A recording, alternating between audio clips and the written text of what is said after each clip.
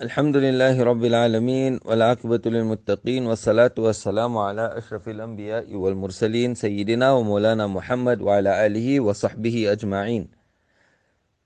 Respected and honorable listeners, Assalamu alaikum wa rahmatullahi wa barakatuh. Continuing on our story and our topic, the heart of a believer, we'll be discussing the story of the veiled king from the Mathnawi of Hazrat Moulana Rumi rahimahullah, and thereafter explaining the lessons derived from this particular story. There once was a very handsome, saintly person who was initially very greedy for wealth and government position. He ruled as a king over some part of Arabia. He was a good poet of a very sensitive temperament, involved in sensual love. When divine love took possession of his heart, he lost all interest in the affairs of the state and gave up sensual love. The author of Qasida Burda says, "Na'am sara طيف من أهوى فأرقني والحب يعترض اللذات بالأكم." When at night the thought of my beloved enters my mind, then for the entire night, flies away all my sleep. My sleep is gone, and all pleasures then turn to sorrow. Finally, he woke up one night, wrapped a shawl around himself, covered his face, and left his sultanate. At that time, divine love had taken possession of his heart, and the hustle and bustle of government was proving to be a hindrance in the remembrance of the beloved. The moment had arrived when his patience ran out. He uttered a cry, and like a madman set forth towards the desert.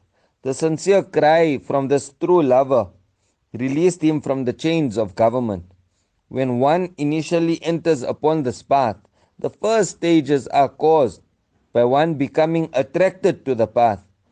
Moulana Rumi rahimahullah says, "Create the bounty of madness in your heart of his love. Not by intelligence alone will you reach the truth. For if the mind is not enlightened by revelation, it is better to remain an ignorant one." A special quality of this love is that one desires to sit down in solitude and remember his beloved, which brings great ecstasy for this reason. And for this reason, the silence of the desert is so well sought after by these true lovers of Allah. Rasulullah sallallahu alaihi wasallam used to say, "Before I was endowed with prophethood, solitude was made beloved to me." Hence he withdrew himself from all men and looked for solitude in the cave of Hira, where for several days on end he would spend the time meditating and remembering Allah Ta'ala. Similar was the case of this king. He vacated the throne of his sultanate and in the middle of the night proceeded towards the desert. The poet says, when divine love had its effect, it made rest and comfort unpleasant. When he experienced the ecstasy of love of Allah Ta'ala, he removed the crown from his head. He exchanged the royal throne for a life of poverty. Well done, O true lover, well done. This is the case with thousands of kings. Love made them abandon their kingdom and thrones. Ask about the ecstasy of love from him whose heart has been injured by love. How can a normal person understand this love and ecstasy?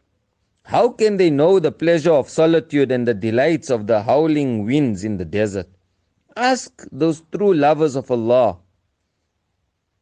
whose lives have become independent of the pleasures of this temporary world and are enjoying the closeness of Allah in solitude. The pleasure of the solitude is such that thousands of gatherings may be sacrificed for it. It is such a meeting of the true beloved that it transforms the solitude of the lover into full spring bloom. Moulana Muhammad Ahmad Sahib Partab Gari rahimahullah used to say, "If you are not with me, then I feel distressed, even in a rose garden. And if you are with me, then I enjoy the taste of a rose garden, even in a desert. In fact, from the silence of the desert, he gets the message from his friends. Gaya mein bhool gulista ke sare afsane, diya payam kuch aisa sukut sehrane. I have forgotten all the stories of the rose garden, and silence of the desert has conveyed such a message. The king commenced traveling over mountains and rivers, over deserts and plains, until he was outside the boundaries of his sultanate and reached Tabuk. He threw a veil over his face so that people would not recognize him. In Tabuk, he suffered starvation and hunger for several days. At last, being reduced to weakness, he went to work with some laborers who were making bricks. He worked with the veil over his face, but from time to time the veil was lifted by the wind, and the other laborers became aware of his noble features. In the end, the word spread among the laborers that this veil one is an ambassador of some country, or perhaps the king of a country. The word spread even further in the land until it reached the king of Tabuk. The king of Tabuk became worried that an ambassador or a king of another country had joined the laborers to spy on his kingdom and launch an attack after acquiring the secrets of the state. He thought that it would be best to personally investigate the matter. Hence, the king of Tabuk prepared to travel and soon entered the ranks of the laborers with whom the veiled king was busy making bricks. The king ordered all the other laborers to move away and then personally remove the veil from the face of the handsome and noble faced one.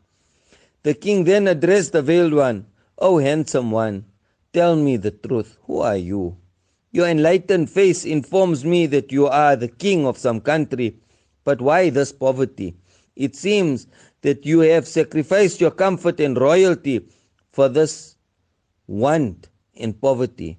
O man of courage, may my sultanate of Tabuk and all sultanates be sacrificed for your courage. Quickly tell me your secret. If you would be my guest, I would indeed consider it my good fortune. I would derive endless pleasure through the nearness of your company. In this manner, the king of Tabuk spoke to the veiled king, who was poorly dressed, and appealed to him to relate his true story. However, in spite of the pleasant conversation, the veiled one, instead of revealing his secret, spoke to the king about divine love in such a manner that the heart of the king of Tabuk also became filled with this divine love.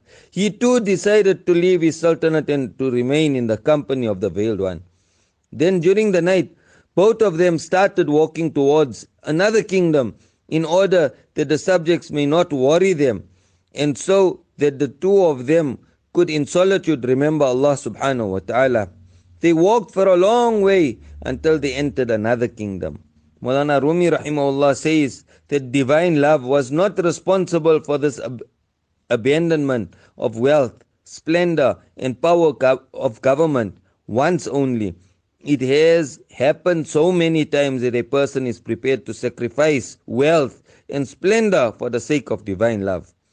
Nonetheless, the veiled one who had abandoned his kingdom must have enjoyed great ecstasy in his love of Allah Ta'ala, that he also influenced the king of Tabuk to cast aside his kingdom and to adopt a saintly aesthetic life, forsaking all worldly comforts and becoming filled with divine love. O love, sick one, what did you blow into my heart? O love, sick one, what did you blow into my heart? That it is a river of blazing fire passing through my heart. Hazrat Khaja Azizul Hasan Majzub rahimahullah had written this couplet about his Sheikh Hazrat Hakimul Ummah Moulana Tanwi rahimahullah, in which he speaks of this blazing fire of love. जिस कल्ब की गर्मी ने दिल फूंक दिए लाखों, इस कल्ब में या अल्लाह क्या आग भरी होगी. The one whose sighs of the heart have burnt numerous hearts, what a blazing fire must be hidden therein. Just as fire spreads from one house to another, so does divine love spread from one heart to another. Hazrat Rumi Rahimahullah says that from one heart to another there are secret ways. He goes on to explain this phenomenon of the heart to heart influence with a beautiful example. He says, understand the secret unseen ways of heart to heart contact like this. When two lamps are being lit, the lamps will remain separate, but the light will become intermixed. In other words, if the lamps are lit, it is impossible to say which light belongs to which lamp. Similarly, the bodies of mu'mineen are different, but when they sit together in a gathering, the enlightenment, anwar, from their hearts become as one in the atmosphere of the gathering place. This is one of the reasons why the courier of this Sharia, the Messenger of Allah subhanahu wa ta'ala, Muhammadur Rasulullah sallallahu alayhi wasallam, gave the advice to the Muslims to have mutual consultations over matters of importance. Among the other points of wisdom in mutual consultation is that when 10 Muslims gather for consultation, then it is like 10 lamps burning together in one place, and their light being so much stronger than one light. Hence, in the light of this increased light of Iman and Yaqeen, the truth is uncovered. Moulana Rumi Rahimahullah then explains, consult with the assembly of righteous people. For the Messenger sallallahu alaihi wasallam was also ordered to do so. The minds of men are like lighted lamps. The light of 20 lamps surely gives more light than one. Moulana Rumi Rahimahullah further says, this is also the reason why Rasulullah sallallahu alaihi wasallam prohibited monasticism, because by casting aside the world and going to settle alone in a cave in the mountains, the idea of mutual rectification and consultation is lost. He says, thus, the Prophet prohibited monasticism and living in solitude in the mountains, so that no one may be deprived of the benefit of mutual contact and blessings acquired through the company of the saintly ones. Allah Ta'ala has placed such healing powers in the sights of some of the saintly ones, that by the mere casting of a glance, an evil doer is transformed into a righteous one, and mischievous ones become doers of good. Judge Akbar Ilahabadi puts it in this way, न किताबों से नवाजों से नजर से पैदा दीन होता है बुजुर्गों की नजर से पैदा. Neither from books, nor from preaching, nor from wealth, deen comes alive through the glances of the saintly ones. Here an objection may be raised that the story being told here refers to a king who had cast aside his kingdom in the whole world. It is not thus also a case, is not thus also a case of the prohibited monasticism. The answer to this question is thus, for the king to discard his throne, to choose a life of poverty and join the poor laborers is not monasticism. Monasticism means to absolutely avoid all contact with society, to go into complete solitude. The king did not abandon the world. He changed his lifestyle from that of the royal one to that of an ordinary one. Insha'Allah, we will continue with this heart-touching story towards the end. And Jazakallah ke chashme baaz kar di, mera ba jaan ja hum raz kar di. May Allah Ta'ala reward you well for opening my eyes and for having joined me to the true beloved of Allah. Allah bless us all with the ability and tawfiq. And inshallah, until next week, Assalamu alaikum wa rahmatullahi wa barakatuh.